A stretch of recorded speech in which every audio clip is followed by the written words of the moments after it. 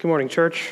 I want to take a moment to thank all of the musicians, the Christian and other worship leaders up here, as well as those who do special music for us and prelude stuff and postlude stuff, Julie and others. Thank you so much for the blessing that is. I don't know about you, but it always lifts me up. Amen? Lifts me up to a place to contemplate the Word of God, and I think that's why it's so special to have it. Last week, we had the opportunity to look at the baptism of Jesus Christ. You recall? At the waters of the Jordan River, we saw the Son of God approved by the Father and anointed by the Spirit. And now, if we had never read the Gospel of Matthew, if we weren't familiar with the story, we would expect that right after the baptism, which we talked about it being the readiness, getting Jesus ready for an affirmation of his ministry, we'd expect that he would just scoot right into his ministry, right? That he would start his own baptism ministry and proclaiming the gospel and healing people and the sick and all of that. Instead, we run up against Matthew chapter 4, verses 1 through 11, the temptation. So Jesus goes from this mountaintop experience of his baptism, hearing God proclaim that he affirms him, to maybe the darkest moment of his life before his death. And it's in the wilderness where Jesus is prepared for his ministry. So the baptism positioned him for ministry, and the temptation prepared him for it. So in the temptation, he's pressed, he's tested.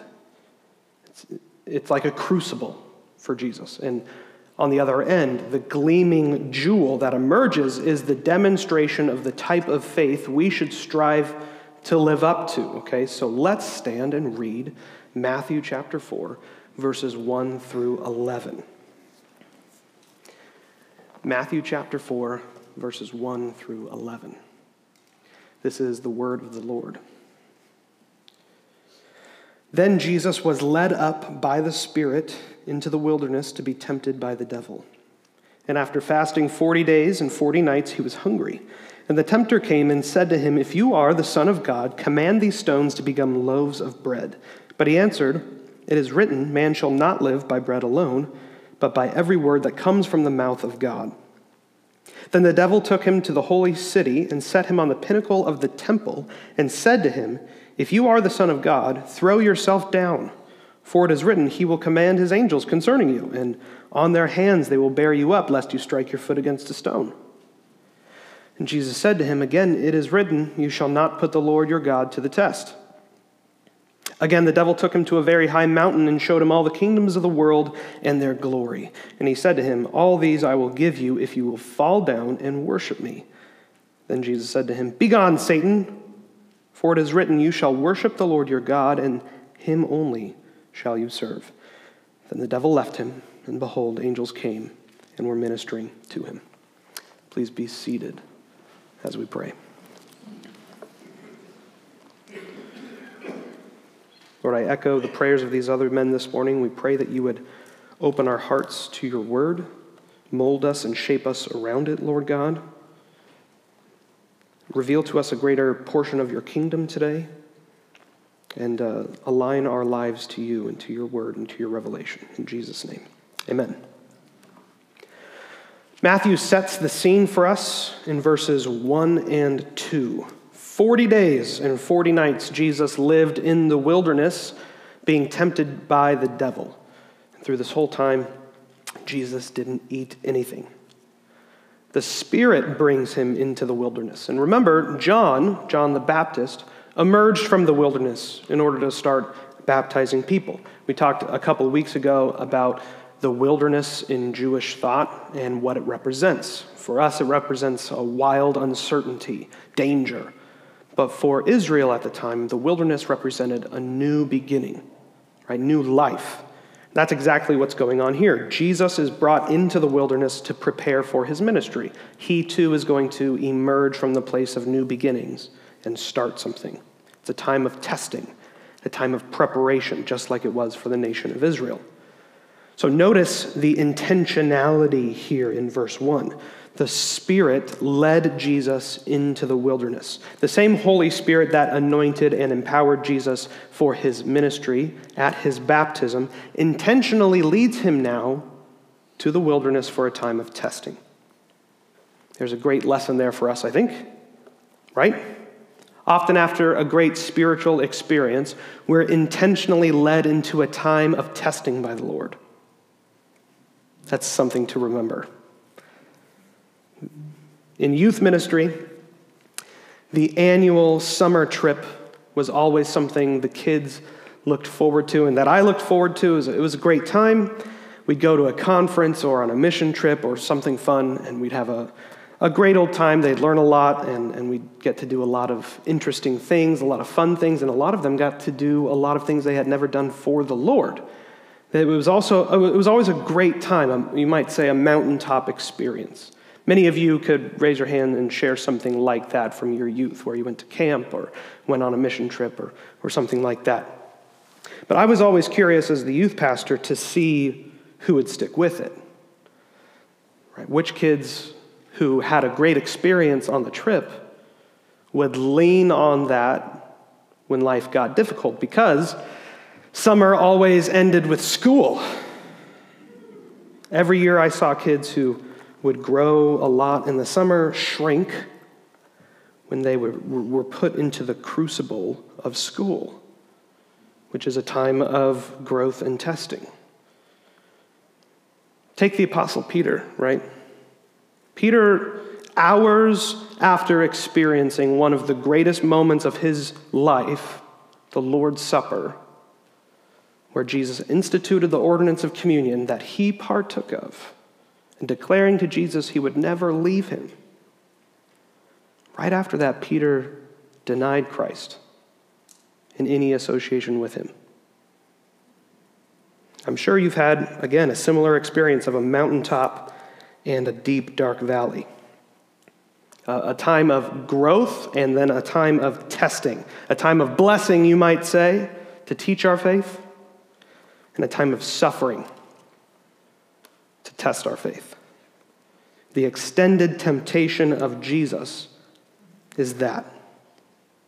And in his testing, he demonstrates to us his perfect faith in the Father in three distinct but interconnected ways. And in these modes of faith, we should seek to follow him. So first, Jesus Christ has perfect faith in God's timing. Matthew introduces us to another new character in chapter 4, who's going to be coming up all over the place throughout this book, but this is the first time we see him acting on his own. He's called several different names throughout the passage: the tempter, the devil, Satan. He is the enemy, the adversary. So let's set the record straight at the beginning. Satan is not the yin to God's yang. He's not equal to God in power. Anything Satan does is permitted by God. But Satan is still God's enemy. He hates God. He's not God's servant. He wants to destroy the things God loves. So in our passage today, Satan has a goal, which is to turn Jesus' heart away from the Father and to drive a wedge between them, between the Father and the Son. That is Satan's goal. But God has his goal in the temptation, and that's to prepare his Son for ministry. We can't forget that God is letting all of this happen to Jesus, that the Spirit intentionally brought him to the wilderness for his benefit, to be tempted by Satan. So we can't let that go. We can't lose sight of that overarching sovereignty God has in this situation. But that's not Matthew's focus. He focuses on Satan's goal. Again, Satan's goal is to drive a wedge between the Father and the Son. Before we move any further, we should say that's his goal with all of us.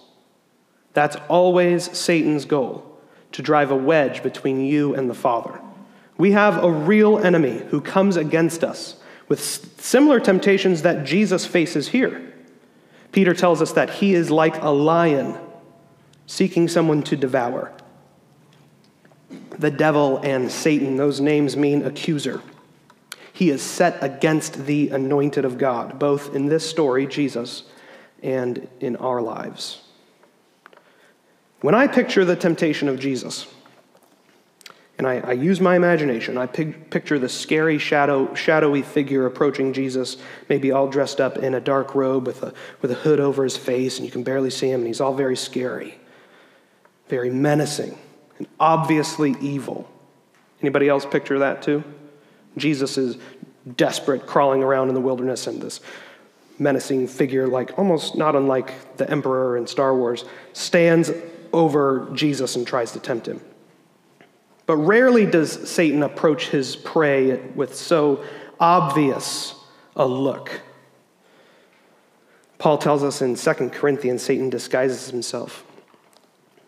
And he disguises himself even as an angel of light.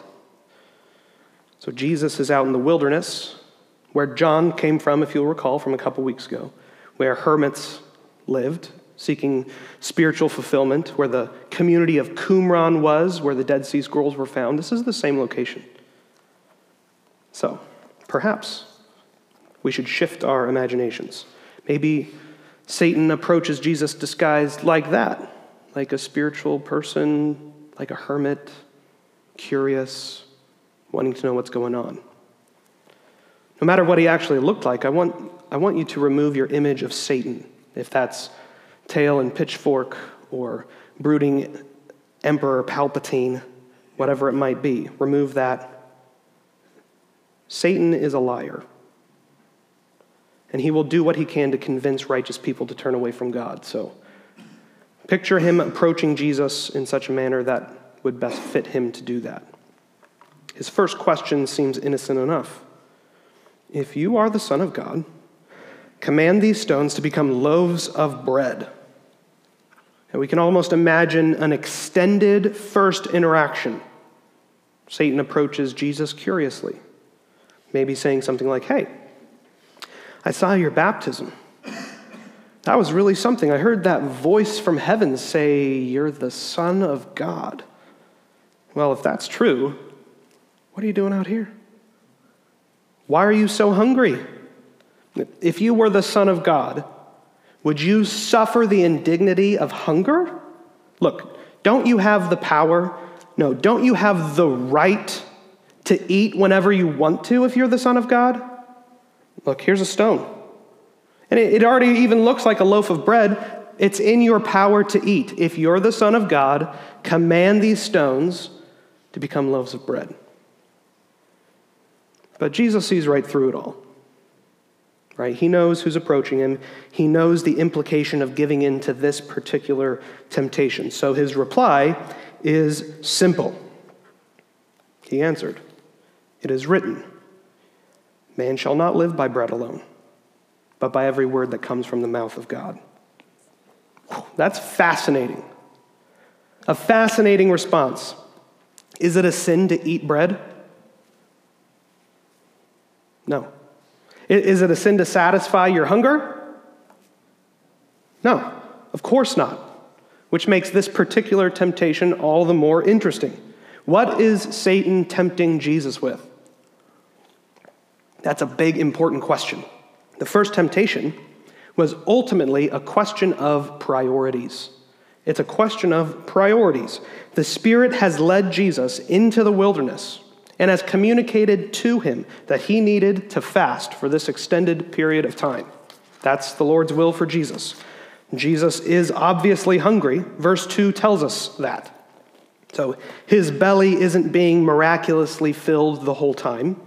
The Father did not take away the hunger pains of the Son, even if he is being miraculously sustained. And anyone would be hungry after 40 days of not eating. We have to remember, Jesus is fully God and fully man. He got tired, he got thirsty, he got hungry. And man, would I be hungry? Okay, so here's the test. Would Jesus trust in God's timing to satisfy his essential needs? Or would he satisfy them himself? It was in his power to do so.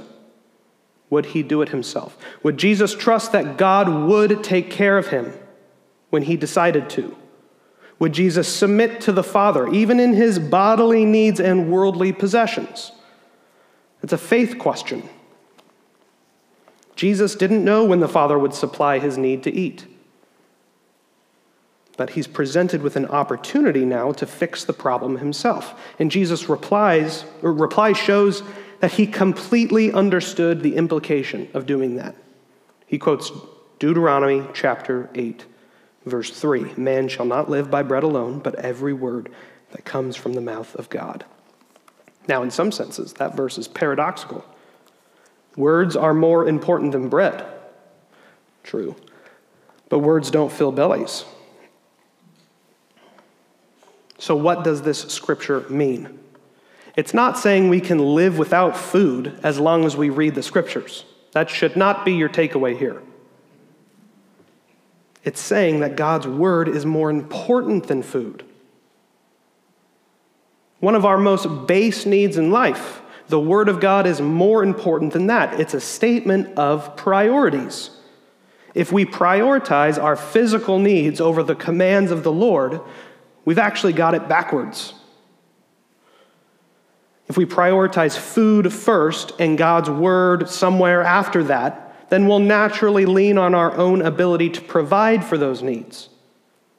Jesus knew that God had ordained this time for him to be hungry, to be in pain. And for him to supernaturally turn stones into bread would have been to flip these priorities upside down. He knew he needed to trust in God's timing to provide. John Calvin says this, commenting on this passage. He says, the precise object of Christ's reply is this: we ought to trust in God for food and for the other necessities of the present life in such a manner that none of us may overleap the boundaries which God has prescribed. So do you go to the Lord first when you're in need? Or is it your habit to figure all your problems out on your own, and God is kind of a backup plan, a quick prayer if something doesn't turn out right? That's mine. I was very convicted when studying this passage this week. I want to fix my own problems quickly instead of bringing them to the Lord and trusting in his leading and in his timing. I have a hard time leaning on and trusting in God's timing. I confess that. My faith lacks in that area, and I need the Spirit to build me up. But I don't think I'm alone here. Jesus demonstrates perfect faith in this area. He knows the Father loves him and that the Father will provide for him, even for this most basic need that the Father has not provided for 40 days. And he was right. In verse 11, angels minister to Jesus right after Satan leaves.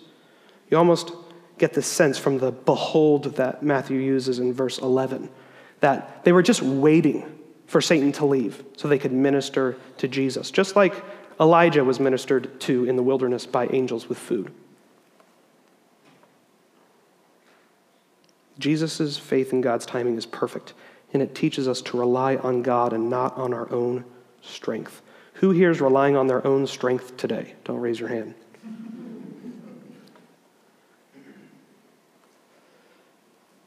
Jesus teaches us how to love the Lord with all our might. Second, Jesus demonstrates perfect faith in God's word. Satan's disguise has been ripped off. Jesus knows what's up. Satan's not going to be able to trick Jesus into thinking that he's some innocent hermit or whatever. So his next attack is intellectual. Look back at verse 5. Then the devil took him to the holy city and set him on the pinnacle of the temple and said to him, "If you are the Son of God, throw yourself down. For it is written, he will command his angels concerning you, and on their hands they will bear you up, lest you strike your foot against the stone." So the scene shifts from the wilderness to the top of the temple in Jerusalem.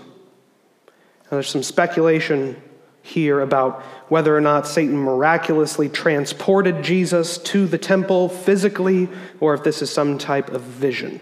It's interesting to think about. We can debate that maybe. You can draw your own conclusions. But in order to be a real temptation, I think at least Jesus would have had to feel like he was on top of something really high up, and that if he jumped, it would be fatal. Anyone here afraid of heights?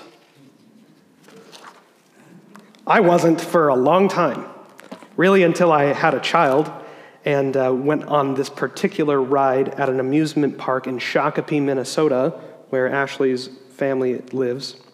The amusement park's called Valley Fair, which is not anything to write home about, living in the land of Disney World and Universal Studios. But it has one of those rides where you're lightly kind of strapped into this seat that is smaller than our seats here, and you're lifted up into the sky, and you're spun around like hundreds of feet in the sky, spun around, and you're only held onto that ride through these little tiny small gauge chains, like 2 of them. So I was up there stupidly spinning around really fast, and I look at this chain, and I'm not a little fella, and I think like the only thing keeping me from plummeting to the ground right now is this little stupid chain, right? And that if the Lord wanted, I could indeed die. So yeah, since then I've not really loved heights. So I can imagine for Jesus right now, like he's about the same age as I am, or was when that happened. He's looking down. I'm sure he's feeling pretty uncomfortable. And Satan's temptation, once again, if you look at it, is an attack on his sonship. If you are the Son of God. That's the second time he's started that way. Remember, Satan's goal is to drive a wedge between the Father and the Son. This is always his goal, even with us. He wants to drive a wedge between us and God. But this time, Satan cleverly quotes Scripture. He says he will command his angels concerning you. On their hands they will bear you up, lest you strike your foot against a stone. And he's quoting Psalm 91, verses 11 through 12. It's a clever ploy. Satan comes to Jesus with the seemingly reasonable argument. And again, we can almost extend Satan's words here. Prove to yourself right now that you are the Father's Son. You can't really ever be sure that you are unless you see for yourself that he's willing to save you. Look, the Scriptures say he'll send angels and save you if you fall. Why not try that out? Throw yourself down. The second temptation is really a challenge to Jesus' faith in God's declaration. His declaration about him at his baptism. The Father said that Jesus was the Son and that he was well pleased in him. Would Jesus need proof? Jesus' reply is so simple and great, it tells us a lot about his faith. He said to him, "Again, it is written, you shall not put the Lord your God to the test." I want you to notice a couple things about Jesus' reply here. First, Jesus skillfully corrects Satan on his biblical interpretation. Satan quotes Psalm 91, but he does so incorrectly. In the first place, Psalm 91 is not a messianic psalm per se. Everything contained in the psalm is true of the Messiah, sure. But it's also true of all of us. Anyone who, as verse 1 of that psalm says, finds shelter in the Most High. So Satan takes this passage out of context. And he deliberately, intentionally misses that context. It has nothing to do with testing God in verses 11 and 12 of Psalm 91, but with God lovingly looking after his people, even to the point of guiding their steps so they don't trip. So he takes the passage out of context and he tries to mash it into a test for faith. Several mistakes here. Misinterpreting the passage, taking it out of context, and trying to fit it into his own meaning. But Jesus knows how to interpret and apply Scripture.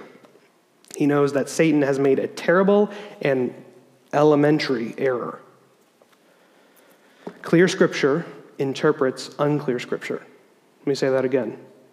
Clear Scripture always interprets unclear Scripture.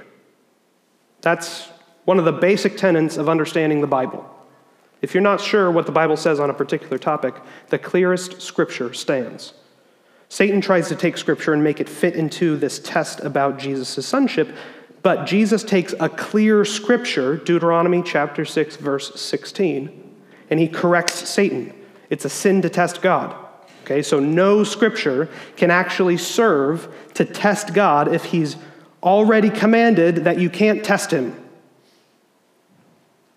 Clear Scripture interprets unclear Scripture. Jesus doesn't fall for the intellectual test. He knows his Bible. But man, we fail here a lot. How many times have we read in Scripture promises and truths about us, propositions God has made about you, and failed to actually believe them? We're told that we're a friend of Christ, but Satan makes us feel like we're still his enemy. We're told we're adopted by the Father as sons and daughters, but Satan makes us think that we have to prove to God that we're worthy of his love. We're told that we're free from sin, but Satan makes us think that we're still enslaved. Satan's second temptation was an attempt to make Jesus think that the Father didn't really mean what he said, that he needed more evidence, that he needed to put it to the test, see if it was true. But Jesus demonstrates his perfect trust in God's word. He shows how to love the Lord with all your heart. Third, Jesus demonstrates perfect love in God's design. Satan knows now he won't be able to trick Jesus into second-guessing his sonship, so he decides to tempt Jesus with a different path. Look at it. Again, the devil took him to a very high mountain and showed him all the kingdoms of the world and their glory. And he said to him, "All these I will give you if you will fall down and worship me." Satan brings Jesus from the top of the temple in Jerusalem to the top of a mountain. And if the temple wasn't a vision, then this final temptation certainly is, because at the top of this mountain, Jesus is able to see all of the kingdoms of the world and their glory, which I'm sure would have been an amazing sight. The temptation is simple. All these I will give you. This can all be yours if you fall down and worship me. Simple temptation. So simple, we actually might wonder why Satan's even trying this on Jesus. Right? We would expect Jesus' answer to be easy. It's not a ploy or a trick into having Jesus do his own thing like make bread. It's not an intellectual attack meant to stumble Jesus into making an exegetical error. It's a brash, brazen attempt to get Jesus to worship Satan. That's all it is. But here's an interesting question before we move on. Are the kingdoms of the earth Satan's to give? In one sense, yes. And in another sense, definitely not. Jesus says that Satan is the ruler of this world in John chapter 12. Paul calls him the prince of the power of the air, Ephesians chapter 2. So in one sense, Satan has authority on this earth. And through our study of 1 John, we've learned that the world, for John, the cosmos, is this domain of darkness that Satan rules over. That is his to give. But Satan, as we've already seen, is also the prince of lies. Listen to what Jesus calls him in John chapter 8. He was a murderer from the beginning and does not stand in the truth, because there's no truth in him. When he lies, he speaks out of his own character, for he is a liar and the father of lies. Satan's either lying to Jesus here about being able to hand over all the kingdoms of the world to him, or he actually just believes his own lies and is delusional. The ultimate authority over all things comes from God, of course. Any authority that Satan thinks he has over the world was given to him by God. So we may think that it would be an easy choice for Jesus. But I think it's worth looking a little bit deeper into the temptation. What is Satan offering Jesus? All the kingdoms in the world and their glory. That's the offer, at least. He's offering to make Jesus King of Kings. Matthew's been trying to show us the whole time that Jesus is the King of Kings who sits on David's throne forever. Being the King of Kings is Jesus' ultimate goal. It is who he is and who he is going to be. And Satan is offering him a direct road to this. Because as you're well aware, the Father's path to Jesus' kingship is a path of suffering. It involves rejection from men, desertion of his friends, physical torture and death, suffering beyond belief. That's the Father's path for Jesus. And Satan hears right before Jesus saying, you don't have to go through all that to be king. I can give it to you now. All these I will give to you if you will fall down and worship me. All Jesus has to do then is to bend the knee, to fall down on his face like the wise men at his birth. He can forego all the suffering, all the death, all the pain. But Jesus demonstrates a perfect faith in God's design for his future. He says, "Begone, Satan. For it is written, you shall worship the Lord your God, and him only shall you serve." In his reply, Jesus confirms that he worships the Father. He serves the Father. Remember last week, the first point, Jesus always obeys the Father, always. He understands that God's design and God's path to his kingship leads through suffering. And he takes that on willingly. He understands that God's design is better than the easy path offered by Satan. Jesus will teach this on the Sermon on the Mount. Matthew chapter 7, he says, "Enter by the narrow gate. For the gate is wide and the way is easy that leads to destruction, and those who enter by it are many. For the gate is narrow and the way is hard that leads to life, and those who find it are few." Jesus could have sold his soul for an easier path, but instead, Jesus loves God with all his soul. So Jesus sends Satan away. Once again, quoting the book of Deuteronomy from chapter 6. So maybe you've noticed a theme. Jesus only quotes from the book of Deuteronomy, and specifically from a small section where Moses addresses the nation of Israel, and he's reminding them of their time in the wilderness, coincidentally enough. The nation of Israel, remember, was hungry when they entered the wilderness, and they complained to God, who provided manna. They didn't trust in God's timing for their provision, or that God would sustain them through their suffering. They complained. At the waters of Meribah, in Exodus 17, once again they complain that they are thirsty. And Moses asks them why they see fit to test God. They had seen how God had already provided with the manna, but they didn't trust God's word. And it was while Moses was receiving the law at Mount Sinai that the people of Israel started to worship the golden calf. They started to bend their knee to anything that would provide for them. That was a mark of the nation of Israel throughout their history, that they would bend their knee to any god who provided an easier path to success. They didn't trust in God's design. But Jesus, here pictured by Matthew as the better Israel, does all of these things. This is a recapitulation, a retelling of Israel's time in the wilderness in Matthew 4, 1 through 11. Jesus enters the wilderness just like Israel, and he passes every test. They were in the wilderness for 40 years. He was there for 40 days. They were tempted in all three of these ways. So was he, and he passed. And he demonstrates what it looks like to have perfect faith in God. And so now, Hebrews chapter 2, verses 17 through 18 can say this. Therefore, he had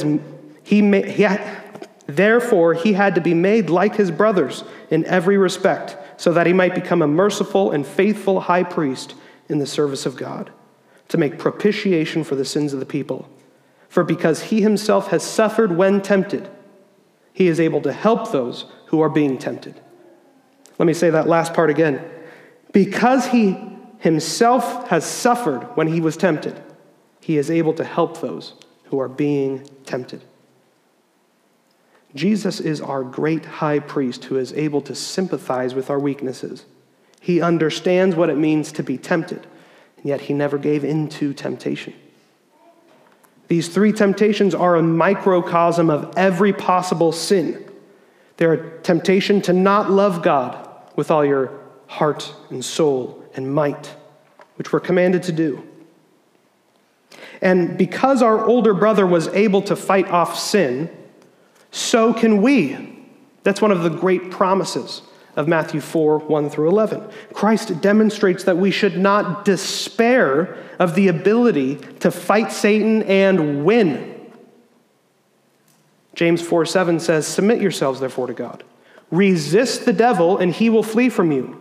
He's getting that from Jesus in the wilderness, telling Satan to go away. We've been commanded to wage war against our enemy, to take up our armor and fight with the sword of the Spirit, and to put to death the deeds of the flesh. We're commanded to do this. Are we able? Yes. Jesus himself was able by the power of the Spirit. Jesus shows us it is possible that with the Holy Spirit we can actually do this. Maybe you're in a time of testing. Maybe this is hard for you to believe right now because of that. Maybe you are suffering, and your suffering has reached a fever pitch. Do not despair of your ability to act with faith, even right now. Don't despair of your ability through the Spirit to resist sin. You can. Those of you who are in the trenches, suffering right now, you can resist the devil, and he will flee from you. You can be holy as God is holy by the power of the Spirit. Just as the Spirit never left Jesus in the wilderness through all of this, he never leaves you to fight on your own. And so, again, if you're in the midst of suffering right now, lean upon first the grace of God and on the power of the Spirit. And if you're in a time of blessing, like Jesus right before the wilderness, equip yourself now with the Word of God. Prepare yourself with it so that you can stand and fight when your time of testing comes, because it will. Put on the full armor of God so you can stand against the schemes of the devil. What spiritual disciplines can you put in place today that will aid you in your eventual fight? If you're in a time of blessing and you're saying to yourself, I'm not much of a man or woman of prayer. I don't get in the Word very much. I haven't fasted in 15 years. I don't spend much time with my brothers and sisters in Christ. Those are the things to equip yourself with now, so that when you are tested, you have them in your arsenal. Prepare yourself so you can stand and fight. Put on the full armor. Take inventory of your heart. Analyze yourself with brutal honesty. What are the likely ways Satan will come against you when your time of testing comes? If you're going to fight him, you have to know yourself well, because he's going to come against you with the things that will drive a wedge between you and the Father. He attacked Jesus' sonship because he thought that was the best route. What's he going to attack you with? Know yourself well. And for all of us, whether in our time of suffering and testing, or those in a time of blessing, we shouldn't ever forget the words of the Apostle Peter, who who gives us this assurance. He says this, according to his great mercy, he has caused us to be born again to a living hope through the resurrection of Jesus Christ from the dead, to an inheritance that is imperishable, undefiled, and unfading, kept in heaven for you. Praise the Lord. Praise the Lord. Let's pray.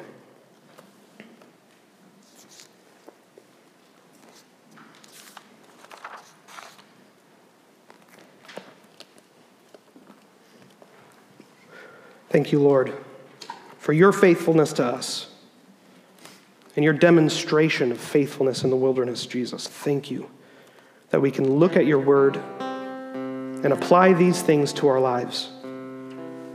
Lord, you showed us what it means to love God with all our heart, soul, and might, and you did it perfectly.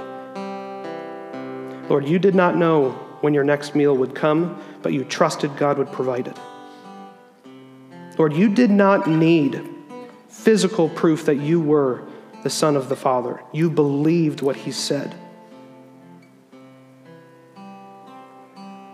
Lord, you trusted that God's future for you, that the Father's future for you through suffering was better than the easy path. These are difficult for us, Lord, and we need your help.